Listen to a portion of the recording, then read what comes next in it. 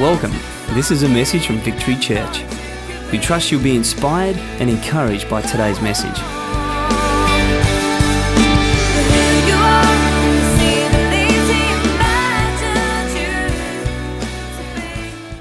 Praise God. Let's go to the Word. Acts chapter 16. And if I could just get a little bit more of this, that'd be great. Acts chapter 16, verse 25. Acts chapter 16 and verse 25. And we're going to read through verse 31. I'm going to be reading out of the New Living. Look on with the Bible. If you don't have a Bible, look on with a friend. If you don't have a friend, stick around church for a couple of weeks, okay? You'll meet a friend. Acts chapter 16, book of Acts chapter 16 and verse 25. I'm also going to read a passage of Scripture out of the book of Exodus. And I'm going to read a passage out of the book of Ephesians. I'm going to read a couple of scriptures and then we're going to get into this thing. Acts chapter 16, verse 25. Around midnight, Paul and Silas were praying and singing hymns to God, and the other prisoners were listening. Suddenly there was a massive earthquake, and the prison was shaken to its foundations. All the doors immediately flew open, and the chains of every prisoner fell off. The jailer woke up to see the prison doors wide open. He assumed the prisoners had escaped. So he drew his sword to kill himself. The spirit of fear always assumes the worst. The spirit of faith always assumes the best. But he assumed the worst, so he drew his sword to kill himself. Verse 28, Paul shouted to him, "Stop, don't kill yourself, we are all here." The jailer called for the lights and ran to the dungeon and fell down trembling before Paul and Silas. Then he brought them out and asked, "Sirs, what must I do to be saved?" Verse 31, they replied, "Believe in the Lord Jesus, and you will be saved, along with everyone in your household." Along with everyone in your household. Now this is Exodus 16 verse 31. If you want to just jot that down, you can. Exodus 16:31 says this. And the Israelites called the food manna because it was white like coriander seed. The Israelites, the people, called the food manna because it was white like coriander seed. And one more scripture, Ephesians chapter 3, verse 20, one of my favorite scriptures in all the world. Now unto him who is able to do exceedingly, abundantly, above all we could ask or think, according to the power that works within us. Can you say amen to that? One more time, I'm just going to read it for our hearing before we pray. This is Acts 16, verse 28. Paul shouted to him, "Stop, don't kill yourself. We are all here." I want to preach tonight. I want to talk about praise and worship, and I want to talk about how we respond to life and what we do in a good or bad season. But maybe you feel like you're in a midnight hour. Maybe you feel like you're in a prison. Maybe you feel like you're in a dark place. But I've come to declare tonight, it's better than you think. It's better than you think. It's better than you think. Can you get real preachy with me and real American with me and find a neighbor next to you and tell them that right now? Tell them it's better than you think. Can you do that for me? That'll help me. You're going to make me feel at home. I felt like that neighbor was real rude to you. Find one more neighbor. Find one more neighbor. Tell them it's better than you think. You might need to go across the aisle. I don't know it. They were a little bit. It's better than you think. Praise God. All right. Let's pray. Father, I thank you tonight for what you're going to do. Thank you that you're working on our behalf. Thank you that our greatest days truly are in front of us. They're not behind us. And I pray that you would speak to our hearts now. In Jesus' name, amen. Amen. Thank you so much. Thank you so much. Charles Dickens said that it was the best of times and it was the worst of times. I think that statement is so popular, and most of us know that statement not because we remember a lot of 19th century literature, not because we remember reading that book in high school or that we remember anything from high school, But I believe that that statement is so popular because most of us have been there. We've been in a best of times, worst of times moment. We've been in a place where there's good things and bad things, and they seemingly are happening at the same time.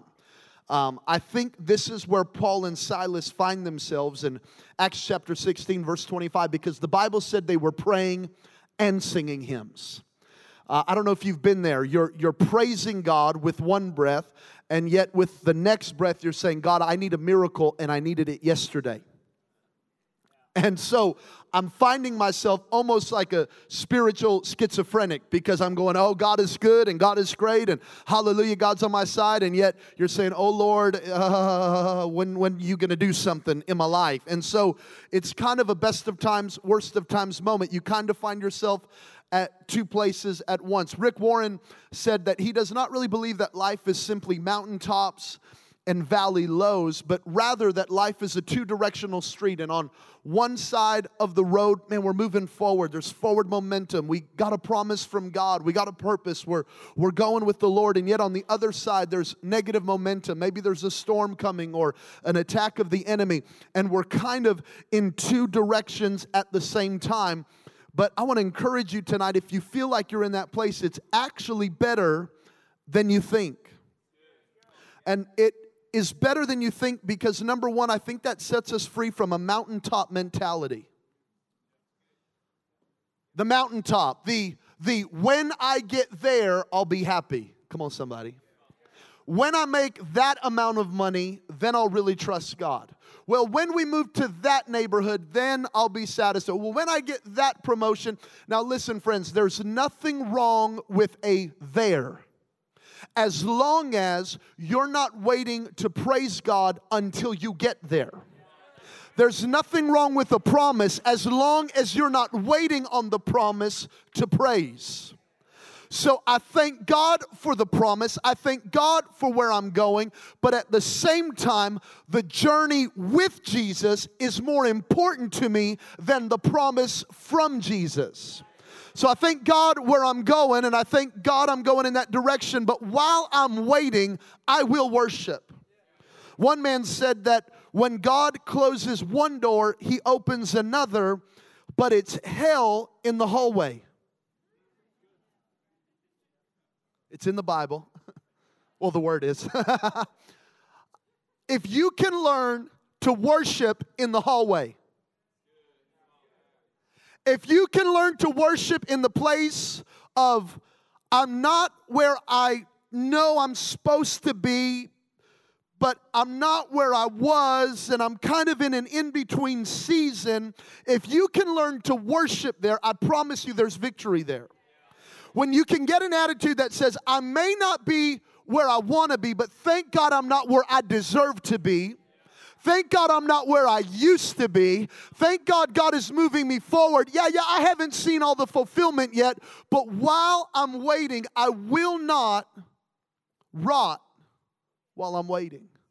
I think it also sets us free from the good old days mentality. Y'all know the good old days. Oh man, 1994, those were the days. The 70s, those were the good old days. Listen, if you really think about the good old days, they weren't that good. I mean, they were okay, but they weren't that good. I think sometimes we have selective memory in what we remember. The good old days. I've found that most Christians, including myself, it's easy for us to love the God who was. And it's easy for us to love the God who will be. But many times, it's hard for us to love the God who is.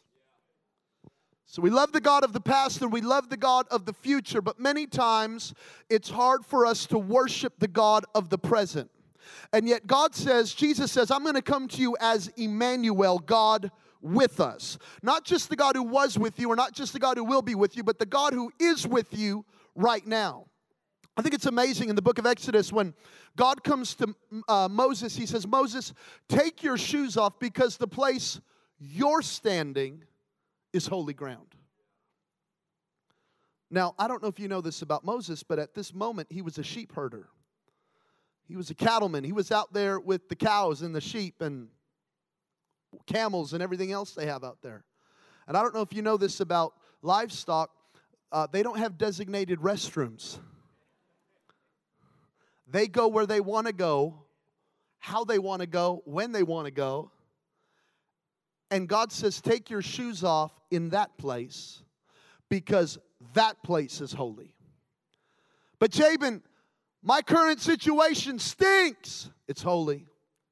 But I don't really like where I'm at right now. You're in holy ground. Yeah, but I'm not really comfortable. You're in holy ground. It's better than you think. If you can learn to worship where you are, I believe God will take you where you want to go. Come on, if you believe it, say amen. And so, Paul and Silas, man, it's the best of times. Acts chapter 16, the apostles are now on their second missionary journey. They are tearing it up. They are traveling the world. They're casting out devils. They're raising the dead. They're healing the sick. They're preaching the gospel. I mean, they've got a website. They got a Twitter. They got a Vimeo. They got a YouTube. They got an Instagram. They had a Vine, but Vine died. Come on, somebody. Y'all know what I'm saying. They're doing awesome things. God has raised them up. And now God, listen to me, God has sent them on their second missionary journey. They have prayed and fasted, and God told them to go.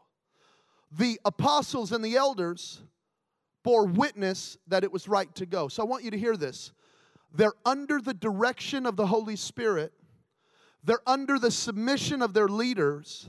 They're in the will of God, doing the work of God, expecting promotion, and they end up in prison.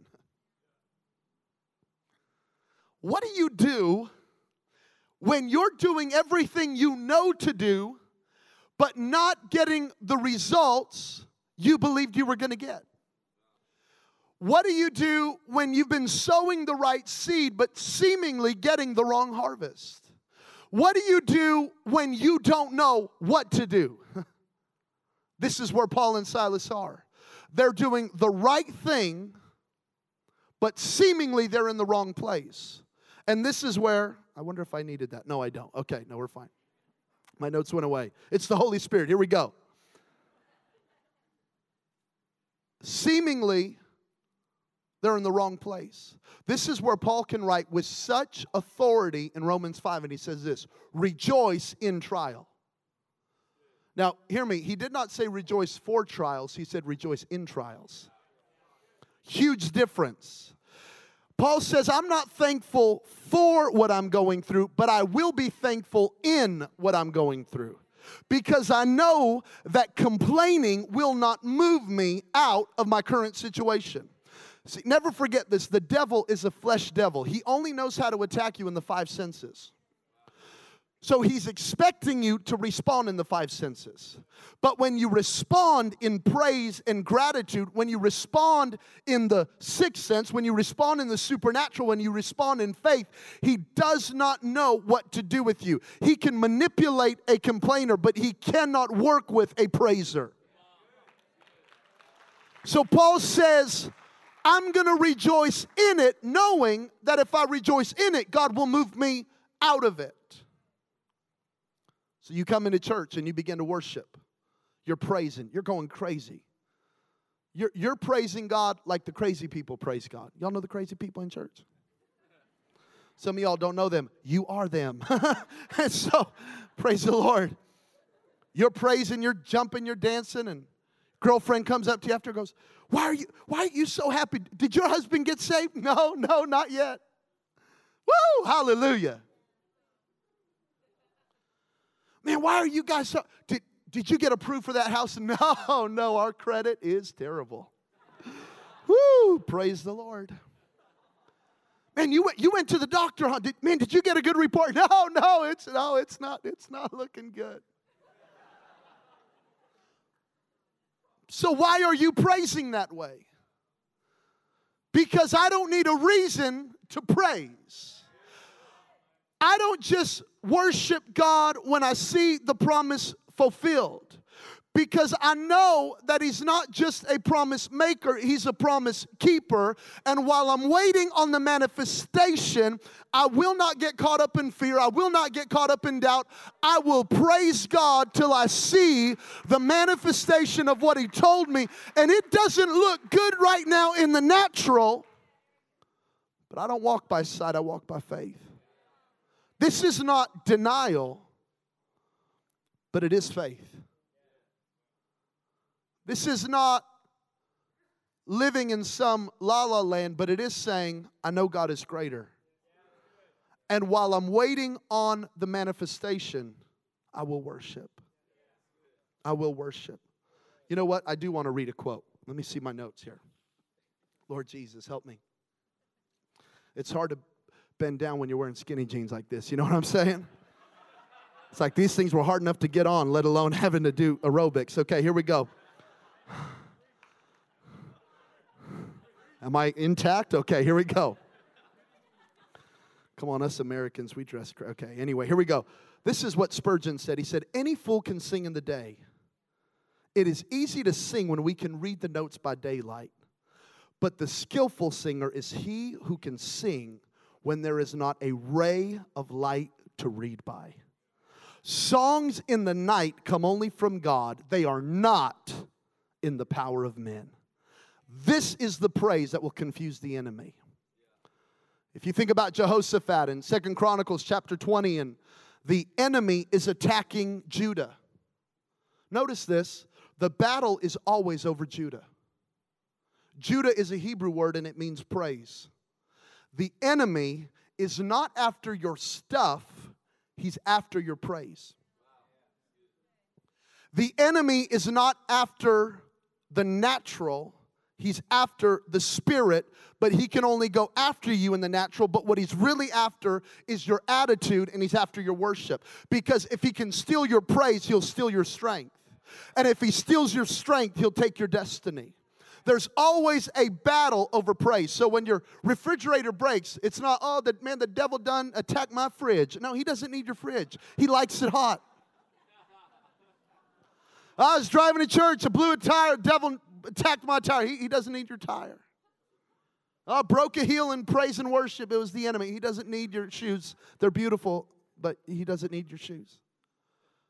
He's after Judah. So Jehoshaphat cries out to God. He goes to the prophet. He says, what do we do? And the prophet says, drop your sword, drop your shield, drop your spears, drop your weapons, and pick up an instrument. And they begin to go towards the enemy of Judah, praising and worshiping God, saying this, praise the Lord. His love endures forever. Praise the Lord. He is good. My situation isn't good, but God is good. The enemy isn't good, but God is good. My attitude isn't even that good, but God is good. So I'm going to fix my eyes on Jesus, the author and the finisher of my faith, and I'm just going to stay right there worshiping God. And as they worship, the Bible says that the enemy got confused, turned in on itself, and defeated itself. And it was such a powerful victory that Jehoshaphat renames the place where the battle took place to the Valley of Blessing. Your praise can rename your situation. Praise can rename that child that is rebelling and walking away from God right now. Your praise can rename your marriage. Your praise can rename your health. Your praise can rename your current situation. Your praise can rename your year. For some of you, you're going, man, 2013 has been so hard. I just want to get through it. I'm telling you, your praise can rename your year. And you can look back on the second half of this year and say, this was a year of blessing. Can rename things in your life. So this is where Paul and Silas are at. They're in prison. And Silas, I believe, looked over at Paul and said, okay, man, you got us into this mess. What do we do? Because Paul was the grumpy old prophet who just had to cast the demon out of that girl and got him thrown in prison. I don't know why prophets are always grumpy, but anyway. So Paul's there, and they would have been hanging by chains. Their feet would have been bound. There would have been a wood block over their neck and over their legs. They would have been totally unable to move. And Silas looks at Paul and says, okay, what do we do? And I could just imagine Paul thinking to himself, you know what, it's a good thing the power of life and death is not in our feet. Because we can't move them. It's a good thing the power of life and death is not in our legs. It's a good thing Jesus did not say, punch the mountain and it would be removed. Because we ain't got nothing. Listen to me, the power of life and death is not in your strength. It's in the weakest and most sensitive part of your body. The power of life and death is in the tongue. And the Romans made a huge, huge mistake that night because they forgot to bind the thing that can move heaven and earth. And Paul begins to worship. Paul begins to sing. Paul begins to honor God. Silas joins in. And I believe all of heaven joined in that moment. And as they begin to worship God in the lowest point of their life, they would have been beaten. They would have been stripped naked. They would have been totally malnourished. They would have been starving. They would have been thirsty. They would have been dehydrated. And in that moment, they worship God. They worship God at what seemingly was the lowest moment of their life. And as they do, the Bible said, the prison foundations begin to shake. When you worship, the first thing that happens is foundations shake. We all, even us really spiritual people on a Sunday night coming to church, have foundations. A foundation is a way of thinking that is against the Word of God. Paul would say in 2 Corinthians chapter 10, he would call them strongholds. It is a way of thinking that does not line up with the Word of God. So maybe you're in this room and you say, well, granddad was an alcoholic and dad was an alcoholic, and everyone in my family's an alcoholic, and I'm an alcoholic, and once an alcoholic, always an alcoholic. No, that's not what God says. That's a foundation.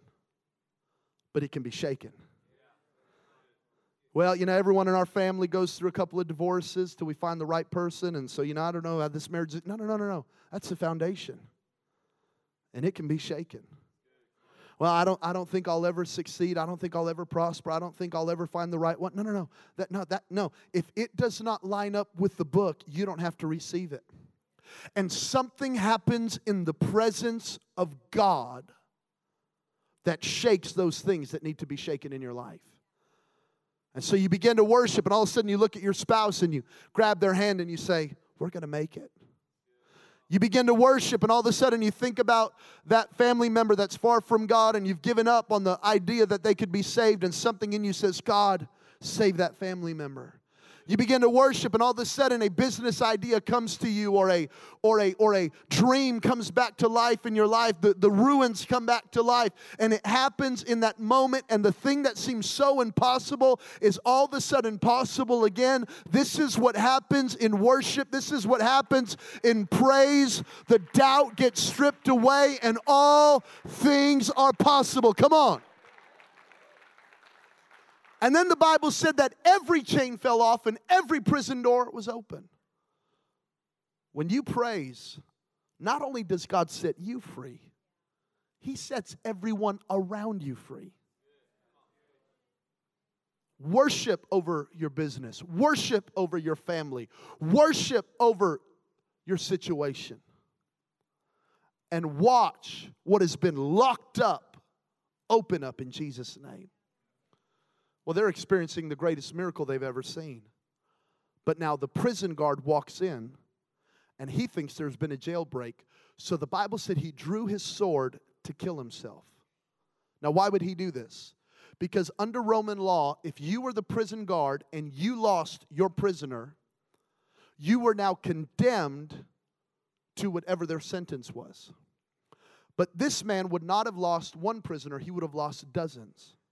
So this is what he knows. Rome is not just coming after me.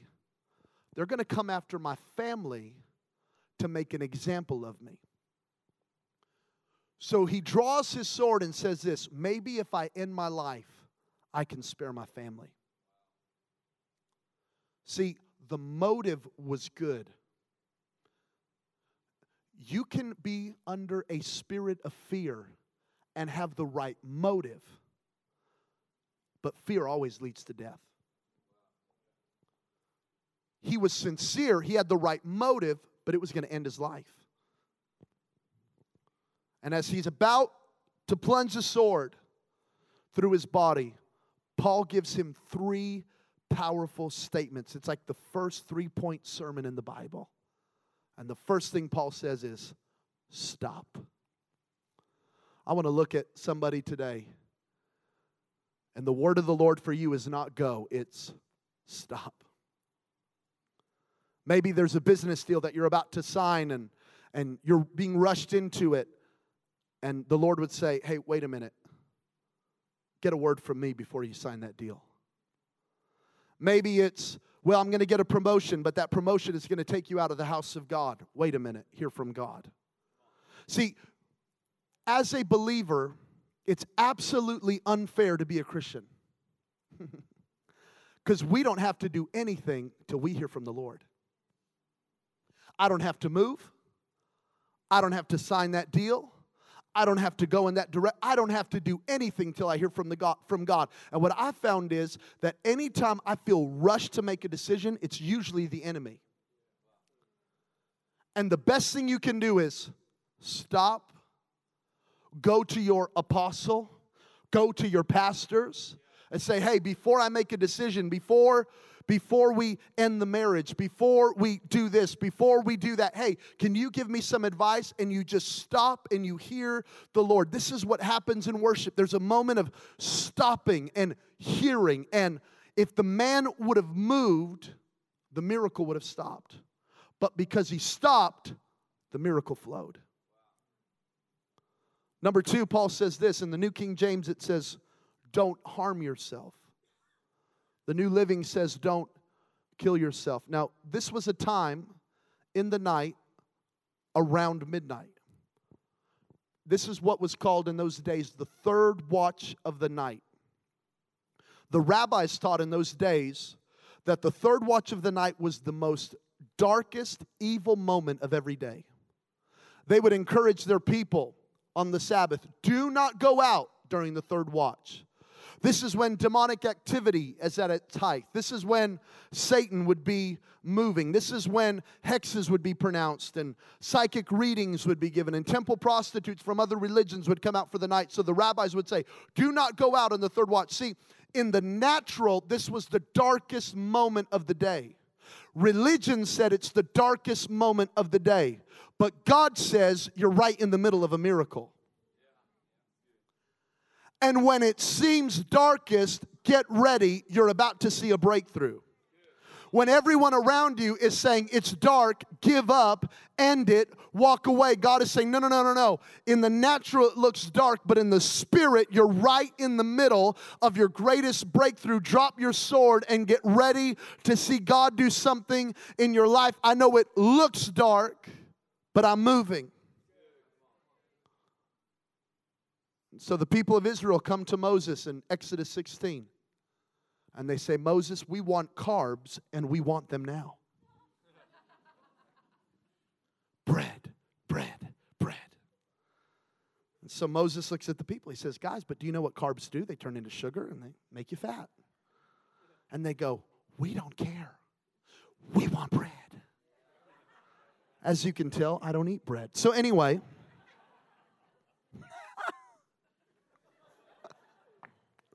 It's funny.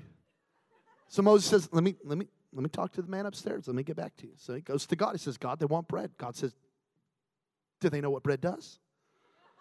It's going to turn into sugar. It's going to make them fat. I know. They want bread. Okay. God says they want bread. They're going to get bread. Moses goes back to the people. Bread in the morning. It's coming. And people start rejoicing. There were some Mexicans there. They said, ay, tortillas, gloria a Dios. There was Italians there. They started celebrating pasta dinner and pizza. I mean, everyone's rejoicing, right? There was even some Aussies there. Meat pie. So everyone's celebrating. It's a party. Well, they wake up the next morning to find this stuff on the ground. And they say, Moses, didn't we talk about bread? Manna. Hey, Aaron, priest, we asked for bread. Manna. Manna is a Hebrew phrase. It's not an English word, it's a Hebrew phrase. And it's a question. Manna means, what is it? Now, I don't know if you're laughing because you think I'm kidding or if you're laughing because it's funny, but it's true. They were surrounded by the answer to their prayer. They were surrounded by their miracle. They were surrounded by the promise, but they could not see it because it came in a form they were not expecting. God says, there's bread on the ground, but you're calling it manna. You're saying, but it's dark, and I feel like I'm about to end my life. And God says, no. There's manna all around you. See, they were expecting bread. God gave them seed. Because seed multiplies. So God tells them this, only eat what you need for the day, and then trust that in the morning there will be fresh bread on the ground. Because our God doesn't want to be a one-time miracle worker. He wants to be a God who provides every day, every week, every month, every year. He does not want to be a God of just the good old days. He wants to be the God of today. He wants to be the God of exceedingly, abundantly, above all you could ask or think. I'm not going to bring addition in your life. I'm going to bring multiplication in your life because that's what seed does. So Jesus comes in John 6 and he says, I am the bread. And we go, oh, praise the Lord. Jesus satisfies like bread. No. Jesus comes in mystery in order to activate your faith.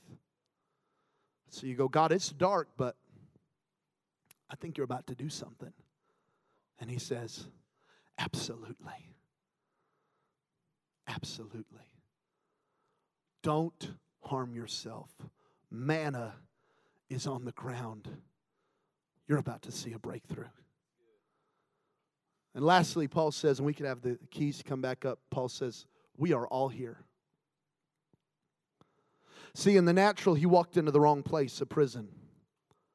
At the wrong time, in the third watch of the night, with the wrong people. He thought it was a prison break. But actually, the prison guard walked in to the right place at the right time with the right people. Within moments, this man and his whole family would get saved. Within moments, you can read this later on in the text, Paul would be set free from prison. They went from one of the darkest moments to a full turnaround like that. And I'm just crazy enough to believe tonight at Victory Church in Adelaide, Australia, on a Sunday night, that there's manna on the ground and that things are about to turn around in your life, that the ruins are about to come back to life, that the things that you thought were dead are about to be resurrected. And some of you you've lost faith and you've lost hope and you've said, man, why am I here? And God says, I'm about to turn it around. See, I think many times we could get lost in this question. Well, why did I have to go through the prison? Why did I have to end up in that situation? Why did I have to come to a point in my life where I was within inches of taking my own life? Why did I have to end up there? And friend, here's what I found out about life as I faced my own storms. And I don't know why things happen, but I do know God can turn it around. I love this because they didn't get caught up in, well, why did we have to go through this? And why did I have to go through that moment? And why? No. They just trusted God. And do you know that theologians tell us that the Philippian church, where we get the book of Philippians, was birthed out of this moment. from darkness to multiplication. From no hope to multiplication. From death to resurrection. From fear to salvation. And I believe what God did for this jailer and what God did for Paul and Silas, He will do for you and He will do for me. It's better than you think. I believe your greatest days are not behind you. I believe they're in front of you. And whether you are 18 or 88, I believe your greatest days are in front of you. I believe the best is yet to come. I believe your latter will be greater than your former. I believe we're about to walk into the greatest days that we've ever walked in as a church, as a people, as a community, as the people of God. Yes, the earth is getting darker and darker, but God said in the book of Isaiah chapter 60, my light is going to shine brighter and brighter. And I believe our greatest days as the people of God are not behind us. I believe we are in the good old days. I believe we are on holy ground, and I believe we're about to experience miracles. I believe your family's about to come to the Lord. I believe that marriage is about to be restored. I believe that son or daughter that's walked away is about to come home. I believe your business is about to turn around. I believe. So the man comes to Paul and Silas and he says, what do I do to be saved? And they say, believe. Let me talk first to the Christians. Where do you need to believe again? Tonight I'm asking you to believe. And then they say, and not only are you going to get saved, your family's going to get saved. How many at least have one person in your family that needs to come to the Lord? Okay, good. We're in good company. You know what the promise of God is? For you and your household. I believe tonight we can decree that our family is going to come to the Lord. That the person you've invited to church for weeks and months and years is about to come to church. That the family member that's made fun of you and said you're a religious fanatic, they're about to come to you and say, I think I need God. I believe prayers are about to be answered. I believe it. But number two, there's a group of people in this room. Maybe you're here tonight and you've never put your faith in Jesus. Or maybe at one time you were walking with God, but maybe a prison moment, maybe a dark moment made you walk away from God and you've been far from God. But tonight is your night. You're saying, Jabin, I need to come back to God. I need a second chance. I need to recommit my life to the Lordship of Jesus. If that's you tonight, I want to give you an opportunity right now. Maybe you're in this place. You go, man, I've never even been to church. And now I come in here, it looks like a club. I don't even know where I'm at. This is crazy. Jabin, I didn't even know I needed Jesus, but I find myself asking the same question the jailer asked. What must I do to be saved? Tonight, I'm asking you to put your faith in Christ. Jesus died on a cross. He took your place. He died for you. And He rose again so that you could live. And tonight, God is saying, if you would believe me, I'll save you. I'll forgive you. And I'll give you a great hope and a great future. And tonight I'm asking, I'm not telling you that if you come to Christ tonight, everything's going to turn around and you're never going to have another problem, because we learned tonight that even Christians go through some stuff. But we also learned that God's with us and that God will bring us through. So I'm not promising you a perfect life. I'm promising you a presence-filled life. God will hold your hand and He'll carry you through every season. This is the end of the message. Thank you for taking the time to listen, and God bless.